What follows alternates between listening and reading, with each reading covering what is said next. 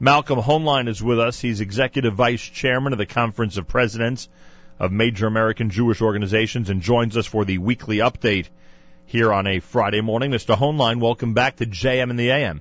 Thank you. It's good to be with you. Well, clearly the biggest story in the Jewish world this week, clearly, and I'm sure you were celebrating on the streets of Tel Aviv or maybe Milan or wherever they were celebrating, the Maccabi Tel Aviv EuroLeague final championship victory. Malcolm, I'm sure you've read every word about the accounts of the game and are just relishing in the incredible accomplishment of the State of Israel.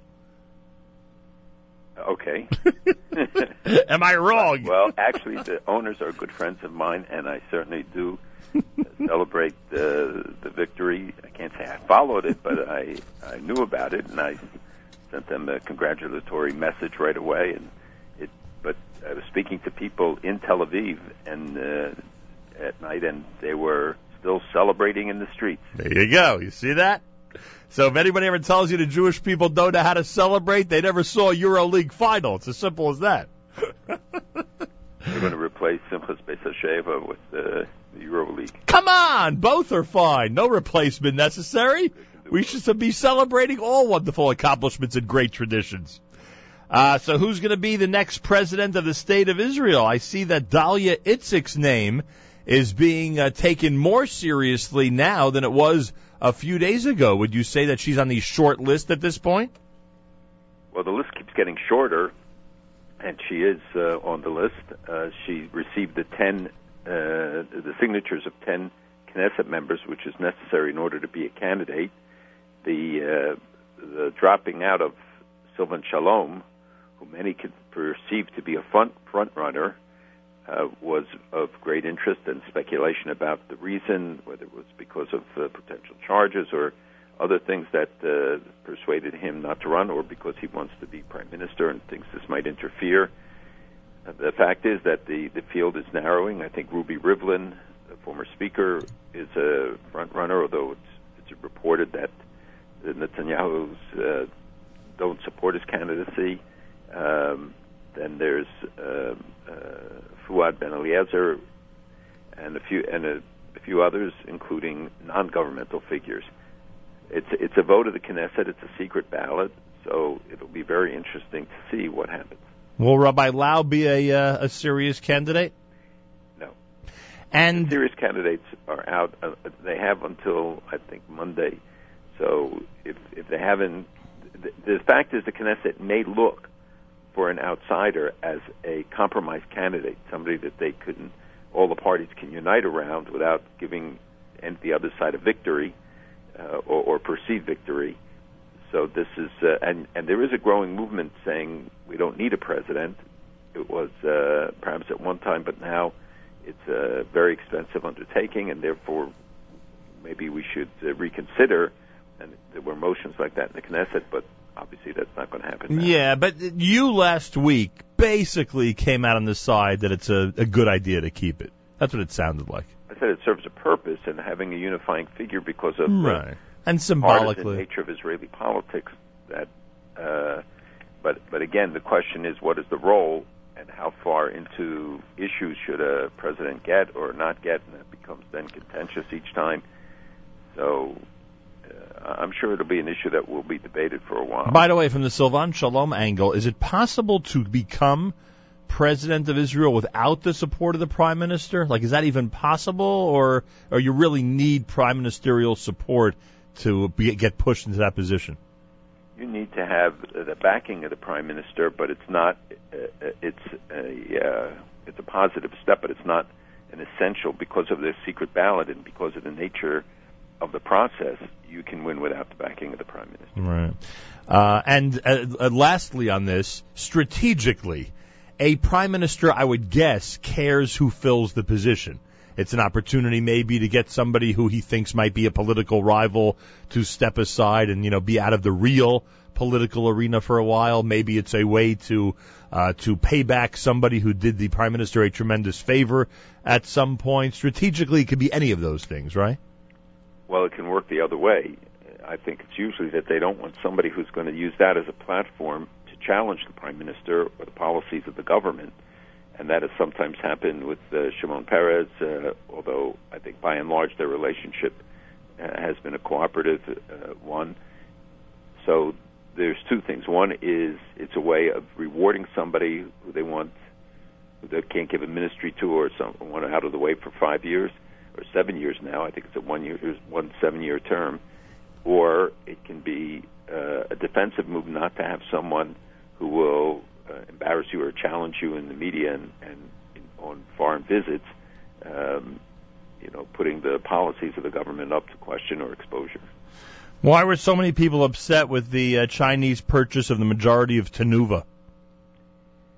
Well, anytime you have a company that it provides, and I think it's perhaps the biggest provider of food substitute to country, they get concerned when you have foreign control. But I think there's less of that concern being manifest than you might normally have. It's a $2.5 billion buy-in, but it is controlling interest. But they don't buy the company; they bought just controlling interest, which obviously is important as well. And the company that bought it is a government-backed company in China that has, I think it's the second largest food company in China. But you have to see it within what happened in the last few days in China. The vice premier, I think his name was Yan Dong, was there, and they signed an agreement to establish, number one, a $300 million center between Tel Aviv University and a university in Beijing.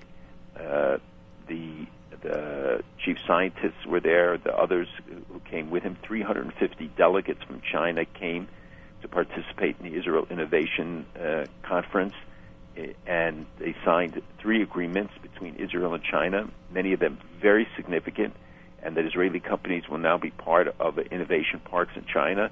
You have the research center in Israel. The Hebrew University set up a Confucius Center, and it's part of the expanding, but rapidly expanding, relationship between the two countries, which is obviously of great significance for Israel. Many of the high-tech companies already manufacture in China.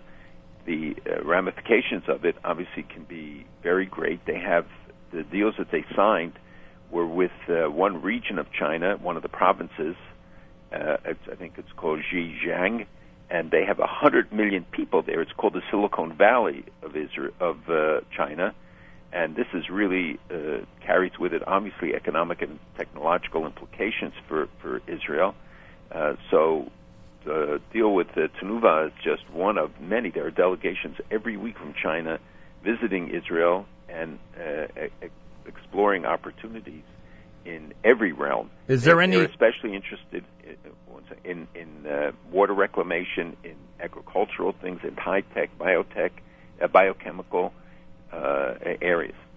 Is there any downside to this close of a relationship between Israel and China? I don't know what the downside would be. I mean, it's not. I think Israel goes into this with eyes open. You know, the election in India produced the victory of Mr. Modi as the new prime minister. He was the chief minister of Gujarat, which is one of the major states in India, 60 million people, and he has established such a unique relationship with Israel. Every year, 2,000 farmers came to Israel from Gujarat. They did a lot in terms of water management. In fact, in 50 cities in Gujarat, Israeli presence in helping to reclaim and recycle water, and many, many other areas where he had joint ventures amounting to billions of dollars. And he has become a great friend of Israel. And so the ramifications are not just economic, they're political. They build the ties between the countries. And China being a huge market for Israeli goods, Israeli services, Israeli expertise. Israel is still a small country and limited in the region too often. Having these external relations, especially with the largest countries in the world, is vitally important. So follow the layman, me, as I then analyze this and say, if in fact China is going to have such economic interest in Israel, and that will only continue to grow based on what you're saying. And if they have a tremendous admiration for the technology that's being developed in Israel, and they understand how important that is to them and to the world in general, one might suspect that if Israel is ever, God forbid, in a real conflict, and I'm talking about a military conflict, with any neighbor or any other country, at this point, maybe China would feel an obligation to either financially or in a different way support the state of Israel. China traditionally doesn't get involved in conflicts that are not of direct interest. I mean, when they want to protect their perceived interests, whether it's islands or their claims to certain islands, whether it's with Japan or with Russia, with others, they are very active in pursuing that. When it comes to foreign involvements, they pursue their economic interests. That's why they are working with Iran and back Iran, because they want the energy, and they are so energy hungry that they will seek to acquire whatever they can. They just signed a huge deal with Russia that will have broader implications, but it also is Russia expanding to the east because of the complications with the sanctions in the West for their actions in the Ukraine. So China tends to be pragmatic, serving its own interests. If it's neutralized over some of the issues that Israel faces, especially in the Security Council where China has a veto, that would be beneficial as well. Yeah, but now if someone attacks the Tnuva factory, they're starting up at the Chinese. Absolutely, and I think you should let all of Israel's neighbors know that and tell them what the potential consequences if any of that cream cheese gets ruined. They're in trouble. Yeah, but it sounds like you're taking the drop seriously, what I'm saying. I mean, if they do start up with places of great interest to China and that have an economic impact on them, they might get more involved than they would have in the circumstances you described. No, I wasn't being facetious, actually. I think your point is valid. It doesn't mean that they will go to war for Israel. It doesn't mean they're going to send troops. Right. But the more vested interest you have, Chinese tourism is up 30% in the last year. This has also implications for Israel's economy, for Israel's stability, vitality. The more that Israel builds, the more that the people involved, the brain drain that Israel has suffered could be reversed, and these others come and they share. It benefits both parties, but I don't at all dismiss it. I remember when Putin once told me that he told Arafat that if you attack Israel, you're attacking Russia. I have 1 million Russian citizens there. Right. They are my people, and if you attack them, you're attacking me. All right. However, the flip side is that Israel is too small, not large enough, to have any real leverage with China when dealing with the Chinese-Iranian relationship that you just described or the Chinese-Russian business relationship that you just described. It's true that Israel is smaller than China somewhat. They used to say that Israel is an error in the census in China.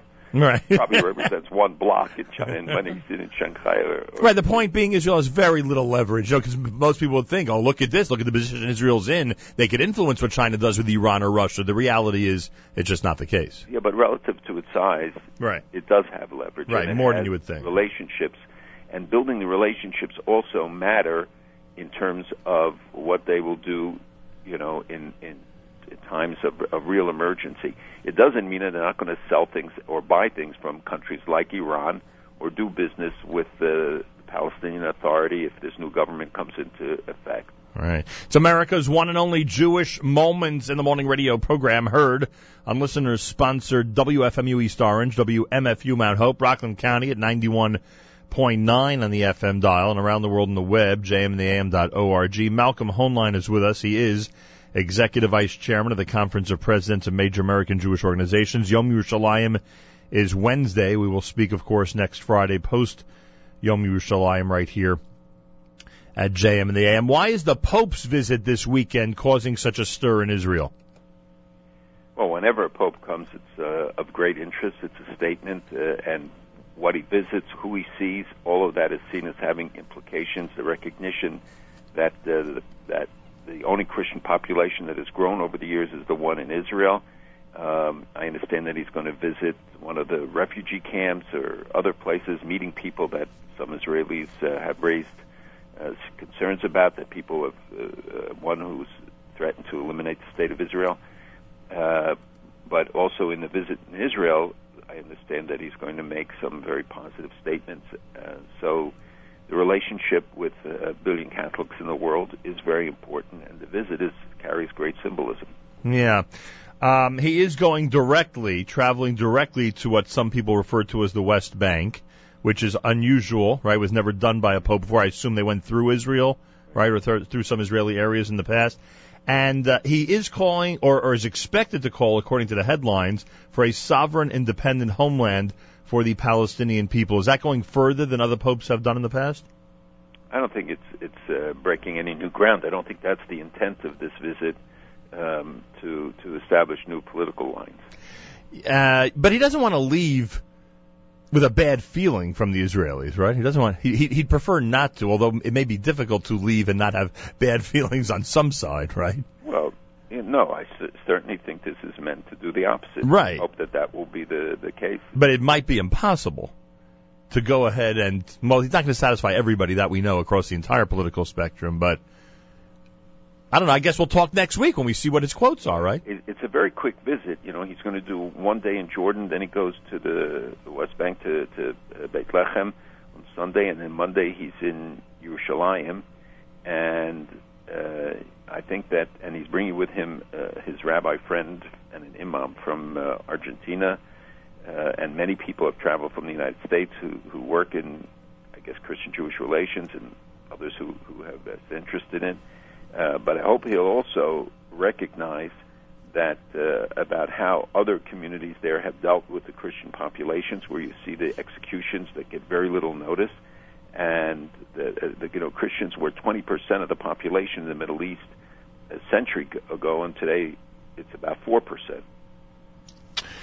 How do you, and even more so, how does the Conference of Presidents, which has an international influence, deal with a story when you hear that that people are saying that it is Jews who are responsible for the Turkish mining disaster? Well, we reacted immediately to the Turkish ambassador and to people in Turkey. It is a consistent pattern that we've seen emerge as Erdogan has become crazier and more extreme in his expressions, because these things don't just happen. It's part of an atmosphere that's been created. And it moves on two directions. One is that they move towards some sort of reconciliation, even though not a full one, but, that trade between the two countries continues to expand regularly. And then you have these kind of expressions, and Erdogan and his people in his government are prone to these views, and it's unacceptable, and I hope that the United States, Western governments, others, will hold him to account. And another angle, just in terms of human rights, democracy, freedom that we're used to, actually Memorial Day weekend, this is a very good time to talk about it. What's your reaction when you see that Iran arrests people who make videos? Look, Iran's domestic policies, its human rights record, gets no attention in the international community. They sit on the Human Rights Council, and they even were vice chairman, were chairman of the Human Rights Council. Their activities inside the country have to be the subject of far more attention and response from the West. It is an integral part of the effort to change Iran. It's not enough just to focus on the rocketry or the enrichment process, but what kind of a regime are we talking about? We're talking about where they impose these modesty laws on the women in a very courageous demonstration, appeared without the head coverings on Facebook, with their faces visible. They're subject to arrest. They will be arrested. But the truth is that that's the real secret weapon against this regime, is the people of Iran. And for too long, the Iranian people have been ignored. When they do these demonstrations, there's very little response or support. A professor there did a very courageous thing where he talked about who entrusted Iran with the right to destroy Israel. He asked, did the United Nations ask us to do it? Did they give you authorization? I mean, why are you wasting all this effort? They see the economic implications of the nuclear program. People are paying the price. The government Khomeini has a $95 billion enterprise. He's not going to be hurt. You can be sure of that. But we see the sharp increase just in the last week with huge amounts of heroin coming out of Iran, being caught in Holland, in Tanzania, in Germany, and they found it in carpets in a container that was supposed to have raisins in it. And I think it's because the economic situation really has deteriorated. They've even closed their oil offices in Venezuela and Bolivia, which was the vanguard of these activities, of their activities, and they said that instead they're going to focus their investment at home. But it's because of the economic conditions that they find themselves in. But the pursuit of their ideological goals and extremist political goals takes precedence over the needs of the people or anything else. And I think, the West standing up to it, and the more of a focus that would be put on explaining exactly what kind of regime this is, that the executions have increased under Rouhani, that the supposed moderate. We see all of the deception that's going on in their procurements. The UN put out a report this week about how they evade the sanctions. They buy titanium tubes inside steel pipes. They did many other things, and while the negotiations are going on, we see the span that the West says they should have 3,000 centrifuges, and they're saying 100,000. Where do they buy it from? From Europe, from others. People are always ready to sell these dual-use technologies, which can be used. I mean, the steel piping could be used for other things. Are the Europeans? Inside of it was the titanium pipes. Are the Europeans in violation of any agreement when they do that? Yes, some companies are, and there have been prosecutions of companies, including American companies, by the way, responsible for shipping some of these items. Wow. And also, they're expanding involvement with continuing with Hezbollah, but in Syria, and you see what kind of regime, again, there. You know that the rebels have been destroying ancient Mesopotamian sites. They have things on YouTube where you see a rebel smashing a 3,000-year-old artifact. It's like what the Taliban in 2001. And these are guys who are being supplied by more and more sophisticated U.S. weapons. Division 13 is one of them.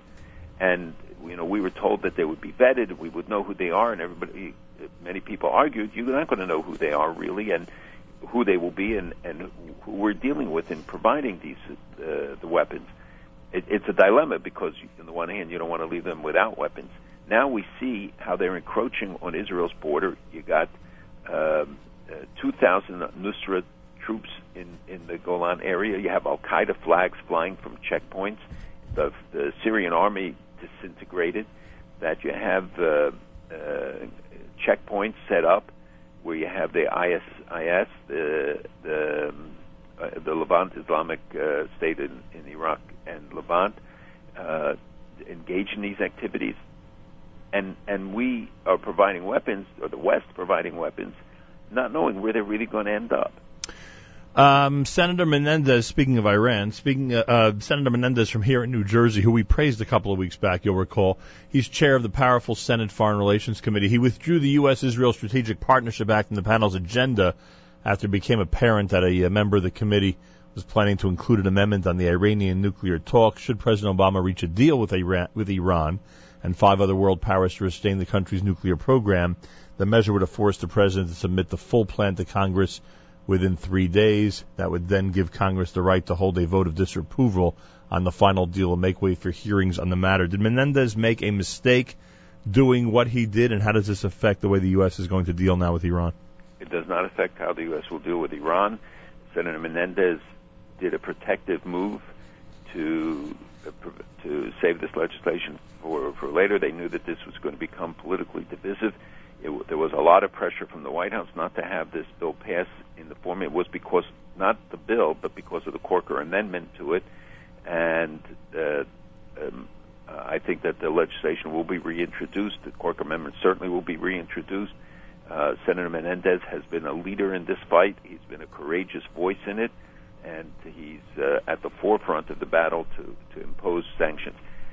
They're not altogether free agents when the administration views it in different ways and thinks that their ability is somehow impeded, or that Iran will react negatively. Iran reacts negatively to everything that we do, including the protests, and I think that the legislation, anything that enhances the leverage of the United States, should be supported by the administration and by the Congress. Right. Well, the pro-Israel community, quote unquote, the traditional pro-Israel community in this country was, critical of it. That's why it caught my eye. Bibi, the Prime Minister of Israel, according to the Jerusalem Post, is taking the issue of annexation more seriously now than he did in the past. Is this just public posturing, trying to get a partner back to the table, or do you think he's serious about it? Well, Bennett has been pushing this agenda. I don't think that this is really something that he is in a position to implement at this time or would. I think it is leverage. You see how the PA and Abbas leverage everything, including this new arrangement with Hamas, which, contrary to what most people were thinking, is actually moving forward and could next week be signed in some form where they establish this technocrat government that will accept the quartet requirements in order for aid to continue, although it may not, because anything with Hamas in it, and the Hamas leadership even yesterday saying we're never going to give up resistance, we're going to keep violence, we're not going to turn over our missile network to the joint operation or to Fatah. The Palestinians, have been exploiting all of these options with very little kickback from the West, not certainly commensurate with what it should be. With Hamas saying now that they're going to model themselves after Hezbollah, which maintained an independent army, even though it was part of government, it had its own force, as they still have today, as opposed to the Lebanese army. I think Israel it has to take whatever measures are necessary to assure its security and protect its citizens. There's been an increase in violence. By the way, violence within the Palestinian society, especially against women, it's called femicide, and violence attacks against the Israelis. I think there were 150 last month incidents in Jerusalem alone. So the situation in some places has deteriorated, and you've seen more violence, and it is exploitation. And in part, it puts pressure because for those who don't want to see actually Hamas taking over. Was the Prime Minister wrong for not firing Tzipi Livni for her secret meetings with PA leaders? Well, he made his unhappiness well known. He was very angry. I know that the reports are that Lapid did not back him in that decision, but that's an internal political decision. He has to weigh many considerations. There are people who are talking now increasingly about early election, meaning before the end of 2015, as opposed to 2016. Or it could even be earlier. But I don't see the incentive, because I don't think anybody's going to benefit that much from it in a shakeup that would come with an election. So it's very similar to last time around. It's always similar. That the guarantee of winning another term is to go to early elections. Or because the situation becomes untenable. And you told us he wouldn't run for another term. Who? You said Bibi wouldn't run for another term. Never said a thing like that. I think you did. I think you said one of your other guests. I think you conjectured that would be his last term when he won the election. But this is what he's doing. He's in a position. You have the tape, so I can't deny it. But I don't think I ever said it, because I think. No, but by the way, I'm not saying Bibi's not getting tired. I think. No, I'm not. Turn it over. I'm not accusing you of anything. I think in your analysis, you conjectured that it would be his last term. But now it's interesting. Just like last time, if he goes to early elections, the likelihood is he could win one more go around. I think he is the front runner. But if you look at some of the alignments that they're talking about, when you strip Likud of Lieberman's party, they're at 20. And other parties could coalesce. Right. And there's even talk of Livni going to some other party. I don't think that is a major change. But what prompts a member leadership? What prompts a member of the Israeli government to go have clandestine talks with the PA against the government's wishes? To make headlines? Well, first of all, she's very committed to moving the process forward. She had the opportunity to meet with Mr. Kerry as well, and I'm sure in her mind she was doing something to keep the channels of communications open. Making a noble effort. But I think that in other governments, she might have been fired when you go against the will and the policy of the head of state. and especially as reported, again, I don't know if it's true that he asked that she not do it, specifically instructed her not to do it, or did not know and only found out after he arrived back from China that she actually had gone ahead and held the meeting, when Abbas's behavior and his rejection of the process and his shifting the onus constantly onto Israel and now negotiating with Hamas. That's why I think it's particularly sensitive viewed in that side. On the other hand, you could say that look, somebody has to keep the channel open wherever to. Then maybe he got angry and that was just a publicity stunt. I don't think it was a publicity stunt. I think when according to the reports, at least, that when other members of his, when Lapid in particular said that they would pull out, this could jeopardize the coalition, I think he decided not to pursue it. And finally, the UN will never move forward in getting Syria in front of the International Criminal Court? Not as long as Russia and China and others can exercise a veto over it, and they are backing them. They're continuing to provide more and more support to the Syrian situation. You've seen how much it has deteriorated with the killings, expanding the numbers. They said 10,000 people killed just in the last, I think, 2 months. Right. The use of the chlorine gas, the increasing attention, by the way, to an issue we've raised here for a long time about the foreign fighters and how countries are beginning to try and look at how do you trace them, how do you deal with it, how do you anticipate that these trained killers are coming back in large numbers to Europe and to the United States. France this week admitted that they had 300 in the country that they knew of, and 130 on the way, and 130 already back. And the fear about what it represents, they arrested a group of them just this past week. So this is an issue that is, the fighting is not contained within the borders of Syria anymore, that this is spreading all the time, and the implications both for Lebanon, for Jordan, which is of great concern. There's a new group there called the Zimzam, which broke with the Muslim Brotherhood to try and come up with a more modest and moderate policy, but at the same time, we see the sharp increase in weapons coming into there from Syria into Jordan. Kalashnikovs went from $2,000 to $500, which tells you how many weapons are crossing the border in these convoys. And the Sunni Islamists are helping to finance and backing this. And then there are regions, in southern regions, where you see breakdown of security, and the delicacy of the role of the King of Jordan and his position is a great concern to Israel, to the United States, to others, and especially given all of the other changes, specifically Iraq, the stability of the Jordanian regime is a critical priority. Make sure that, I don't have to tell you this, I'm sure you'll do it, but everyone out there should make sure to tell their children and grandchildren this Shabbos what life was like without a unified city of Jerusalem. It was just 1967, Malcolm, that all this occurred, this amazing miracle. And people should not take it for granted. People, absolutely what you just said is vital, that they talk to them. We have this campaign for Har HaZeitim, and trying to raise some money now to enhance the security, to make sure people have it available, a place where 150,000 Jews, where Menachem Begin, where great Gedolim, where and I said in a speech there, if you had a city with 150,000 Jews that were in danger, let alone with all of these great names of Jewish history, of Jewish religious leadership, what would we do? We would do everything. And here we have a place, and it is in jeopardy. And the government has taken important steps, putting up cameras.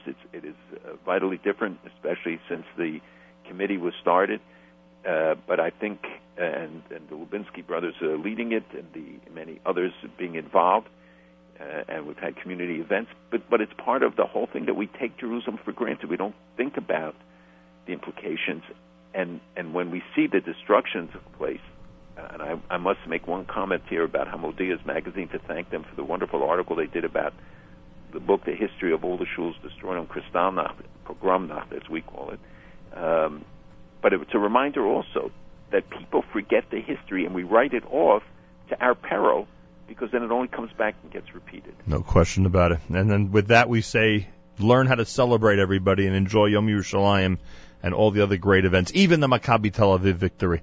Malcolm, have a wonderful Shabbos. We'll speak Bezrat Hashem next week. Malcolm Hoenlein is Executive Vice Chairman of the Conference of Presidents of Major American Jewish Organizations. Friday morning on this Erev Shabbos, Parshas Bamidbar.